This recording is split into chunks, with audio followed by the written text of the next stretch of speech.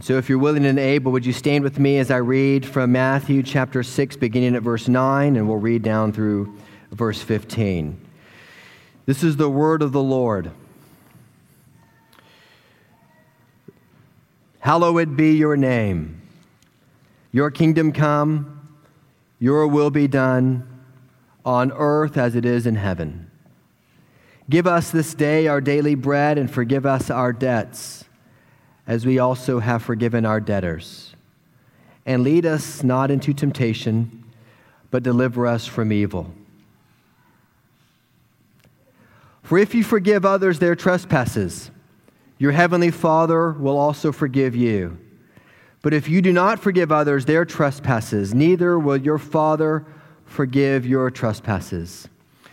The grass withers and the flowers fade, but the word of the Lord stands forever. This is the word of God. Thanks be to God. You may be seated, please. We've talked over the last several weeks about what are the challenges to becoming the church that the Lord has called us to be. What are the barriers to community? We've talked about how to affirm one another's strengths, how to affirm each other's equal importance, how to share one another's burdens together, how to share our stuff, how to practice hospitality, how we ought to be marked by humility, and how last week we looked at how we are to help restore one another, knowing that we ourselves also need to be restored. And this week, we come to learn how to serve one another through forgiveness and reconciliation. What is biblical forgiveness? That's a question that we're after today. And we're going to look at it from God's perspective, and we're going to look at it from our perspective. What is biblical forgiveness from God's perspective and from our perspective? Let's look at the text together. Forgiveness from God's perspective. Listen, Matthew chapter 6, verse 9 through verse 13 is the pinnacle of the Sermon on the Mount. Remember, Jesus is talking to scribes and Pharisees, and he is driving the entire conversation to this point because they are a hard-hearted people who are unable to forgive anybody else their own peccadillos or their small sins. And Jesus says, but, oh, the Father is willing to forgive you of great sins if you'll only look to him. But they wouldn't do it. And so he brings them to the climax of the Sermon on the Mount, and he's teaching his disciples, and just before he transitions to go down the hill, Jesus, I can almost imagine in a wry smile, looks back at his disciples and looks down at the Pharisee, and he says, oh, by the way, if you forgive others their trespasses, your heavenly Father will also forgive you. But if you do not forgive others their trespasses, neither will your Father forgive your trespasses. Now, Jesus uses a very common word for forgive here. It's the word in Greek, aphemi. It's used 147 times in the New Testament. 127 times alone it's used in the gospel, and only 45 of those times it refers to forgiveness. It has a broad definition to forgive. It's the same word that is used of Peter and Andrew in Matthew chapter 4 when they leave their nets. They forgive their nets. They leave them. They abandon them. Same word. As it relates to forgiveness, this word in Greek means to release somebody from moral obligation. To release them from the consequences that are due to their fault. To remit, to cancel, or to pardon. And also in this text, if you keep your eyes on it, Jesus uses the word for trespasses, which is the same word that we saw last week. It is the Greek word paroptomai, which comes from the Greek word peptos, which is like a slip or a fall. You know, it's like Jesus will forgive you your little slips. The word he uses in the Sermon on the Mount is a much stronger word for sin when he uses the word debts. It is a weighty debt. But here he says, if you forgive your friends, those who sin against you, their little slips, your Father will also forgive you. But if you don't forgive them even those slips, neither will your Father in heaven forgive you. This text begs some really important questions if you're like me when you first read it. Here's the question. Does this verse in verse 14 and 15. Does this mean that we have to forgive others in order to be forgiven, and therefore that our salvation is based upon works? If you forgive others their trespasses, your heavenly Father will also forgive you. That looks like a work, doesn't it? If you don't forgive them, he's not going to forgive you. Pretty simple logic. Is it a work? Of course not. And we know that because of passages later in the New Testament like Ephesians. Ephesians 2:8-9 says, it's by grace that you've been saved. It is not by works, lest any man should boast. It is a gift of God. To say that you're saved by works cuts across hundreds of other passages in the New Testament and the Old. And so therefore, let's think again about what this verse might mean. Does it mean that not forgiving others is the unpardonable sin? And if we don't forgive everyone all the wrongs done to us, then we won't be able to be saved, or that we will lose our salvation? Again, the answer is no. Because God himself doesn't forgive everyone, does he? Or else faith and repentance wouldn't be necessary. But we know that the jailer in Acts asked Peter and Silas, "Sirs, what must I do to be saved?" And Peter and Silas said, "Believe in the Lord Jesus Christ, and you will be saved, you and your household." God forgives conditionally upon faith and repentance. I'm going to say that again. God forgives conditionally upon faith and repentance. Does God the Father forgive everyone? Well, of course not. We would believe in universalism. There would be no need for us to be here because God would forgive us all. But we know that the gospel is the good news that Christ has accomplished for us what we could not accomplish. And our response is to admit that we're sinners, to believe in his finished work, and to walk in repentance to him. That is how you're saved. It is not a work. It is by the grace of God that you believe. So, what does this verse mean? The fundamental principle of this verse is simply teaching this. And this is Jesus' point to the Pharisees and to the disciples. That we are to forgive like God forgives. We are to forgive like God forgives. Now stay with me, because that is not how you forgive. And that is not how I forgive.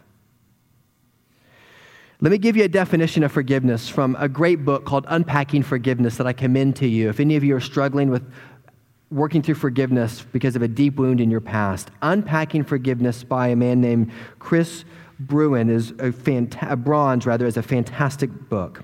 This is how he defines forgiveness, and I want to say it verbatim for how he gives it to us. Please listen. God's forgiveness is a commitment by the one true God to pardon graciously those who repent and believe, so that they are reconciled to him, although this commitment does not eliminate all consequences. I'll say it again. God's forgiveness is a commitment by the one true God to pardon graciously those who repent and believe, so that they are reconciled to him, although this commitment does not eliminate all consequences. God's forgiveness to us is gracious, in other words, that he forgives us graciously, that his offer to us is free, but it's not without cost. The price, of course, was the most costly thing in the universe, the cost of his son's own blood. God's forgiveness to us is a commitment that when God forgives us, he makes a commitment that we are pardoned from our sin and that it is no longer counted against us. He is committed to us. It is gracious and it is a commitment. Third, God's forgiveness lays the groundwork for and begins the process for reconciliation. When God forgives, our relationship with him is restored. There is no place in Scripture where God forgives and a relationship is not also restored.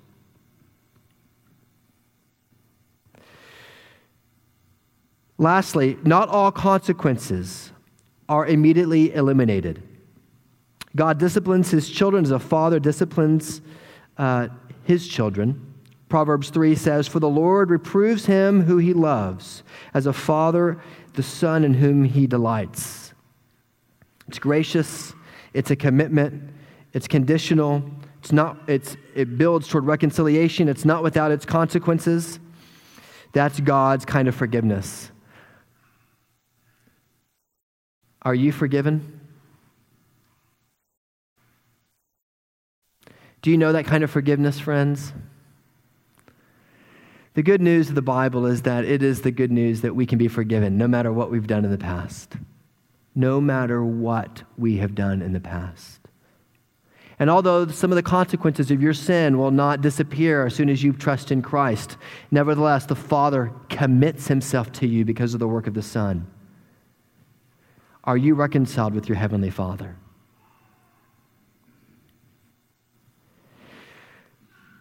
If that is forgiveness from God's perspective, then what is forgiveness from man's perspective? What about other people that we are to forgive? The Bible assumes that we're going to have conflict with one another. It is part and parcel of being human. The session last spring went on a retreat together, and we were working through what are the dysfunctions of a team. And one of the dysfunctions of a really well-oiled, efficiently working, capable, deeply trusting in one another kind of team is that there is a lack of conflict. So to put it positively, a good team has healthy conflict. And there is, in almost every one of your relationships, you can think of a spectrum. And you have, on one hand, you have bad conflict, where you're always at each other's throats, and you're always, by your pride, puffing out your chest to each other. And on the other end of the spectrum, you have what's called false harmony, where you're pretending to have all of your ducks in a row, and you're pretending to really be on the same page, but you're not. And right in the middle, we've learned, is where healthy conflict lies. And the trick of any team is to actually bump right up against healthy conflict, so much so that they do have conflict regularly. And sometimes you even step over the line, whether by your indifference and you step over the line toward false harmony, or by your pride and you step over the line toward bad conflict. And when a team functions effectively, then you're going to cross over. And therefore, you have to be able to forgive and repent and reconcile together and do it quickly. But that's a sign of health. That's not a sign of destruction. When you're able to have healthy conflict with shared ownership, that's a really good thing. And of course, that's also true in marriage. How true that is in marriage. That's also true in relationships. It's also true in everything that you do. So the question is, do you know how to forgive other people? And I say that we don't often know how to forgive because I have been raised in the 70s and in the 80s, where we learned a kind of therapeutic, popular view of psychological forgiveness. Therapeutic forgiveness is one term we might give to it. I'm just going to compare it to what real biblical forgiveness looks like, and just think about the way you view forgiveness. Therapeutic forgiveness, which comes out of the 70s and 80s and many popular books on forgiveness, defines forgiveness primarily as a feeling. That it is ceasing to feel bitter or resentment about someone or something that has happened. Biblical forgiveness is a commitment to pardon the offender. Let's keep going. Therapeutic forgiveness is private and individual. It is primarily an activity that goes on within the individual's heart and mind. But biblical forgiveness is something that happens between two parties. Therapeutic forgiveness is unconditional. Forgiveness should be granted regardless of whether or not the offender is repentant. But biblical forgiveness is conditioned upon forgiveness. Stay with me. Therapeutic forgiveness is motivated primarily by self-interest. You should forgive others for your own sake. According to one author who is a proponent of this, every soul has a right to be free from hate, and we claim our rightful inheritance when we forgive people who hurt us unfairly, even if their intentions were pure. Now compare that to biblical forgiveness, which is motivated by a love for our neighbor and a love for God. It is for God's glory and joy, not only for our emotional comfort. Therapeutic forgiveness sees justice as non-critical. That is, about how the person feels. It doesn't judge them. According to this definition, you can legitimately choose to forgive someone who has not done you anything wrong. You could legitimately choose to forgive God if he makes you feel bad. That's not forgiveness as the Bible describes it. Biblical forgiveness views justice as the basis for forgiveness. You cannot legitimately forgive someone if he or she has not done anything wrong according to God's standards. Therapeutic forgiveness sees forgiveness as something that can happen apart from reconciliation. Biblical forgiveness is inextricably linked to reconciliation, and it provides the context for renewed relationship. Okay, in short, many of us, including me, when we want to forgive someone, we tend to say, well, I forgive them. I forgive them in my heart. But we actually never have any kind of communication with them.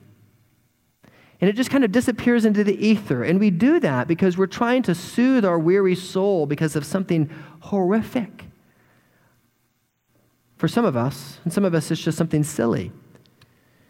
But what I'm trying to help explain this morning is that that is not the way the Bible describes forgiveness. And the way the Bible describes forgiveness grates on us a little bit because the Bible makes no bones about it that forgiveness for Christians is conditional, which sounds very unchristian for me to say, doesn't it? Forgive and forget. That's therapeutic forgiveness. But biblical forgiveness could be defined like this. It is a commitment by the offended to graciously pardon their repentant from moral liability and to be reconciled to that person, although not all consequences are necessarily eliminated. Biblical forgiveness is a commitment by the offended to graciously pardon the repentant from moral liability and to be reconciled to that person, although not all consequences are necessarily eliminated. Are you with me so far? Okay. Now let's break that down. Just like we did in the definition of God's forgiveness, let's break this one down as well. Christians should forgive graciously. This is how God forgives. Biblical forgiveness is freely offered. It is a gift motivated by love. We should forgive graciously. In biblical forgiveness, the forgiving person always pays the price of forgiveness because they are willing to let something go. Second, biblical forgiveness is a commitment to offer forgiveness. In other words, Christians should always have a disposition toward grace, toward those who have offended them. They should have a disposition toward grace. That is what Jesus had on the cross whenever he cried out, "Father, forgive them, for they know not what they do." We read that text and we say, well, Jesus forgave. People who believe in the therapeutic approach to forgiveness use this as a proof text. Jesus forgave on the cross. Well, no, Jesus did not. He prayed to his Father to forgive them.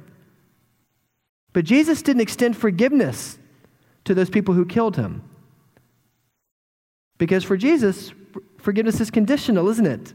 It's conditioned upon their repentance. He prayed, Lord, would you forgive them? Sometime in the future, would you grant them forgiveness? Would you lead them to repentance?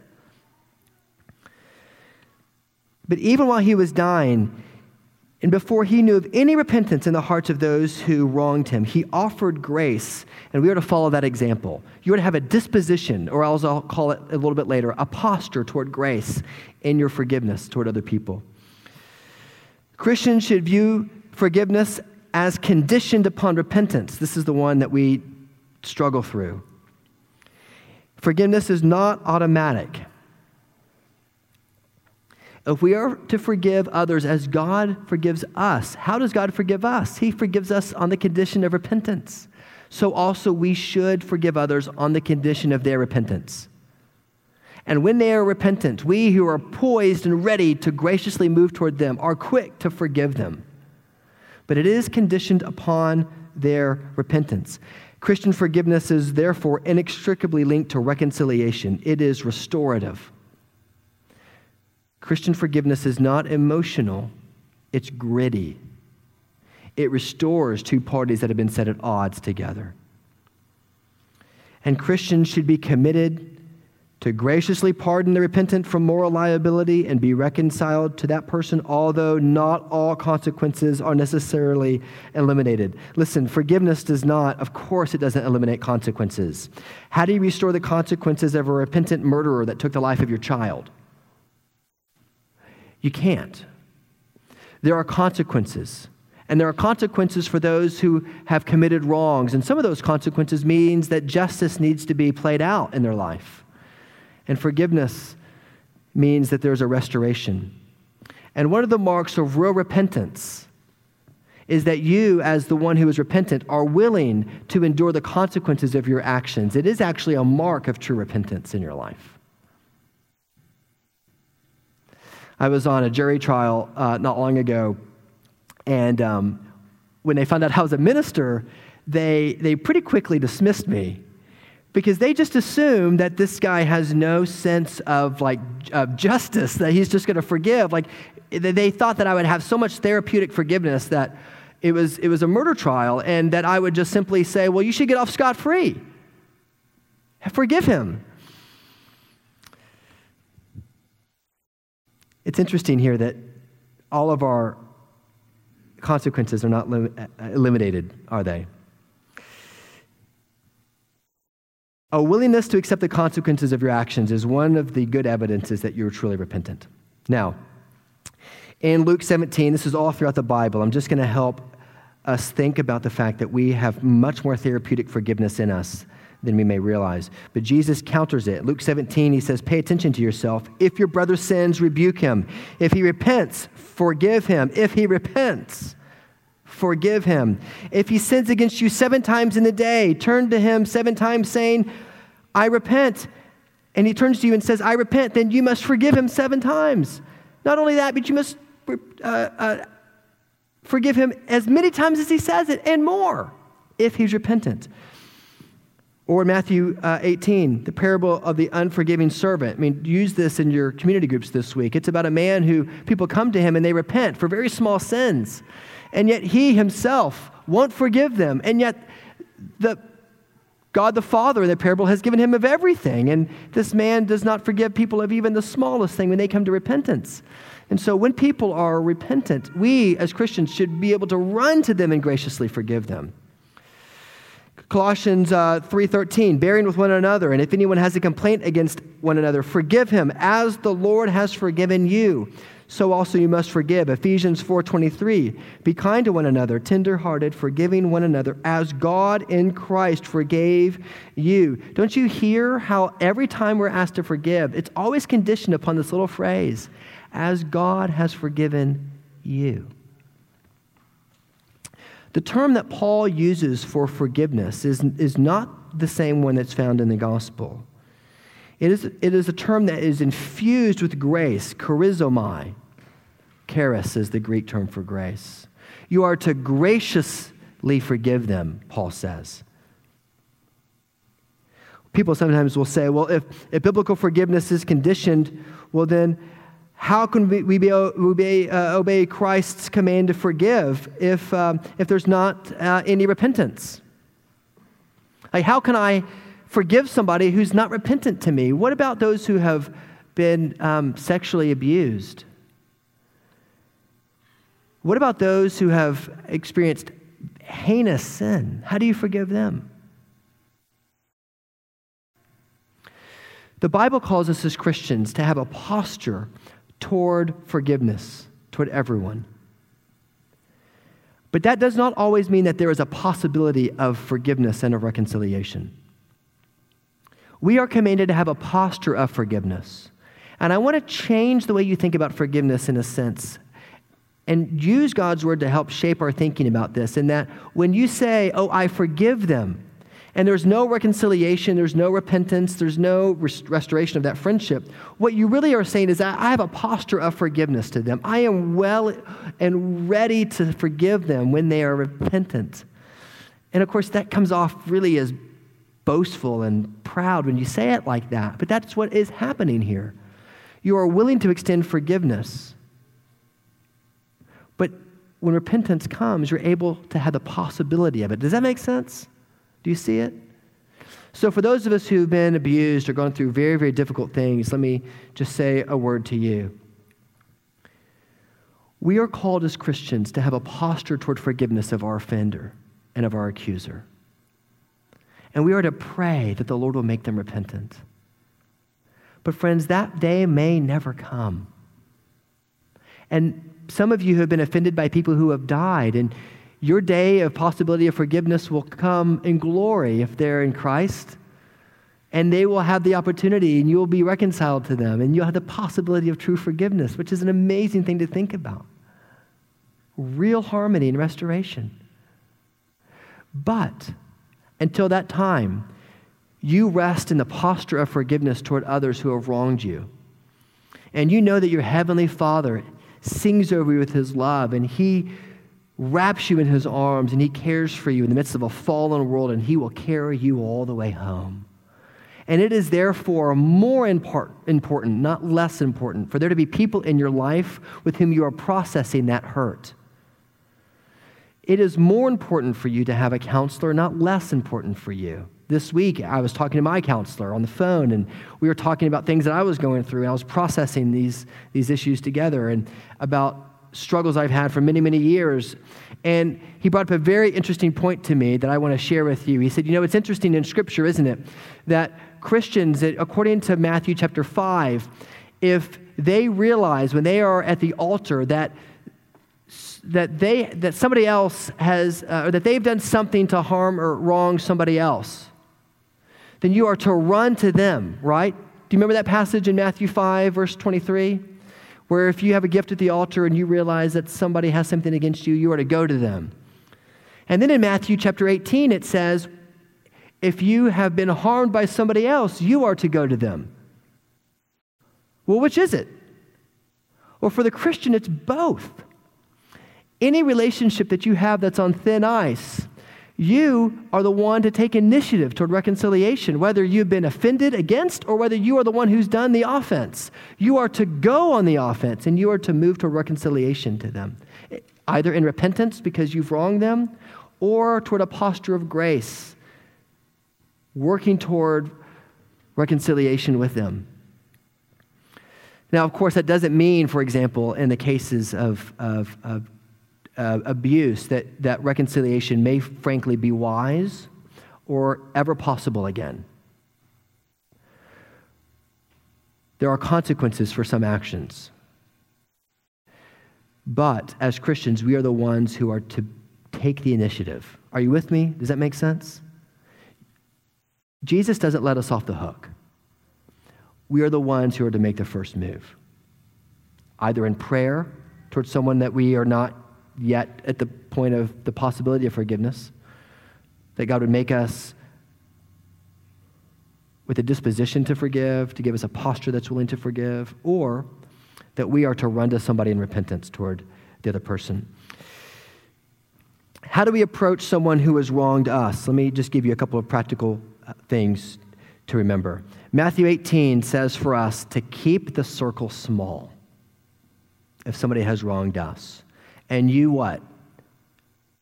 First thing you do is you go, well, you pray. Yeah, thank you. I almost failed the test. You pray. And then you go to them. And you be gracious to them, not an ounce of revenge. And you listen. And you be prepared yourself to ask forgiveness yourself, because maybe you don't have all the facts. You choose a time and a place very carefully. You choose your words very carefully, and you be very patient, and you have very modest expectations at that meeting. And if necessary, if they are not repentant or not interested, or you feel like you can't go to them by yourself, then you take one or two others along with you, and you rinse and repeat. You don't go in with an ounce of revenge. You listen more than you speak. You make sure you have all the facts. You be prepared to offer forgiveness or ask forgiveness yourself. And you have modest expectations. Great hopes, but modest expectations. And then if that fails, then you tell it to the elders of the church. And that's why the session exists. But notice you don't come to the session to tell us first if you haven't already practiced the principles of Matthew chapter 18. And Ken Sande summarizes the 4 promises that Christians are to make to each other when they forgive one another. Here are the 4. Number 1, I will not dwell on this incident. When you forgive somebody, you are promising them, I will not dwell on this incident. Remember, this isn't a perfect scenario when there's repentance and there's forgiveness, therefore granted. I will not dwell on this incident if I've forgiven someone. Number 2, I will not bring up this incident again or use it against you. Just like God the Father. Though they are crimson, they shall be made white as snow, as far as the east is from the west. I won't dwell on the incident. I won't bring up the incident again or use it against you. Number 3, I will not talk to others about this incident. And number 4, I will not let this incident stand between us or hinder our personal relationship.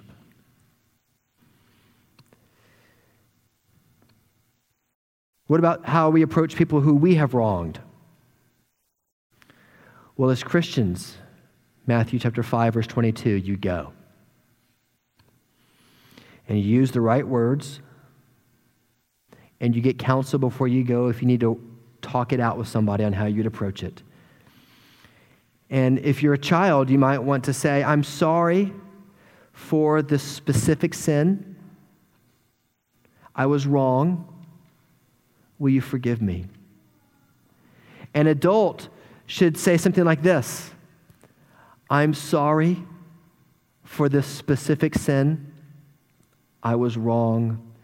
Will you forgive me? In staff meeting this week, I was telling the staff how Lauren and I have trained our kids to ask forgiveness.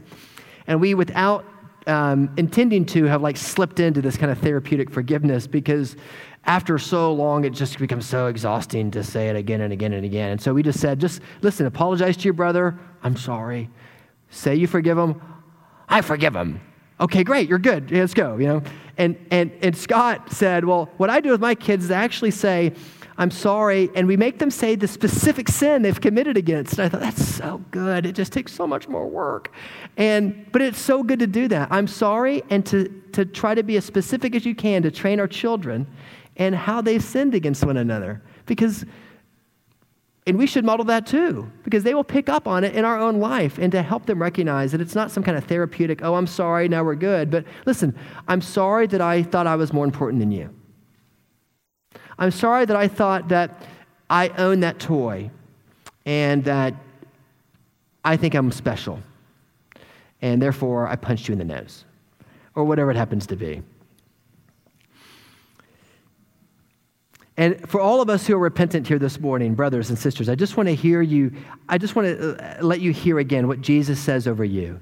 If you are broken by your sin, that your Savior loves you, He clears you of all wrongdoing because of His work for you. That doesn't mean that the consequences are eliminated, but He says over you, I will not dwell on this incident anymore. Jesus says, I will not bring up this incident again or ever use it against you. At the Father's right hand, you're going to go to Jesus and you're going to have all this stuff with Jesus that you know that He knows, and Jesus is not going to say anything next to His Father when you're there. He's just going to say, oh, Father, He comes covered in my righteousness. Jesus will not talk to others about this incident. And Jesus will not let this incident stand between you or hinder your personal relationship with Him. So friends, run and be reconciled to Him. You want to learn how to forgive each other? You first have to be reconciled to your Savior. And so this morning, as we come to the table, would you please take time to pray and to move toward Christ in repentance and allow Him to say these 4 things over you. I won't dwell on the incident again. I will not bring this incident up again. I will not talk to others about it. I will not let this incident stand between us or hinder our relationship. And then come to the table and be empowered by the means of grace to then go out and have a posture of forgiveness toward all people. And where possible, where the condition of repentance is possible, be willing to graciously forgive, though of course we know that not all consequences are necessarily eliminated. Can we do that? Can we be a church that thinks biblically about forgiveness? that practices it together so that we don't live in this world of false harmony or of negative conflict, but we live right in the middle. The third way that says we have conflict together, we love each other, we trust each other, we own the vision together. And therefore, we know we're going to step over the line. And when we do, we are quick to run in repentance and we are quick to offer forgiveness when necessary. Wouldn't that be beautiful? Let's do that together this week. Let's pray together. Father, thank you for your Son who hungered and yet he fed thousands. He thirsted, but yet he cried, "If any man thirsts, let him come to me and drink." He was wearied, but Jesus, you yourself were the rest that the weary and heavy laden run to. Oh, Father, thank you that we pray to you and yet you hear our prayers. Thank you, Jesus, that you yourself weep and yet, Father, you dry all of our tears. Lord, thank you that you know every wrong we've ever done to another person.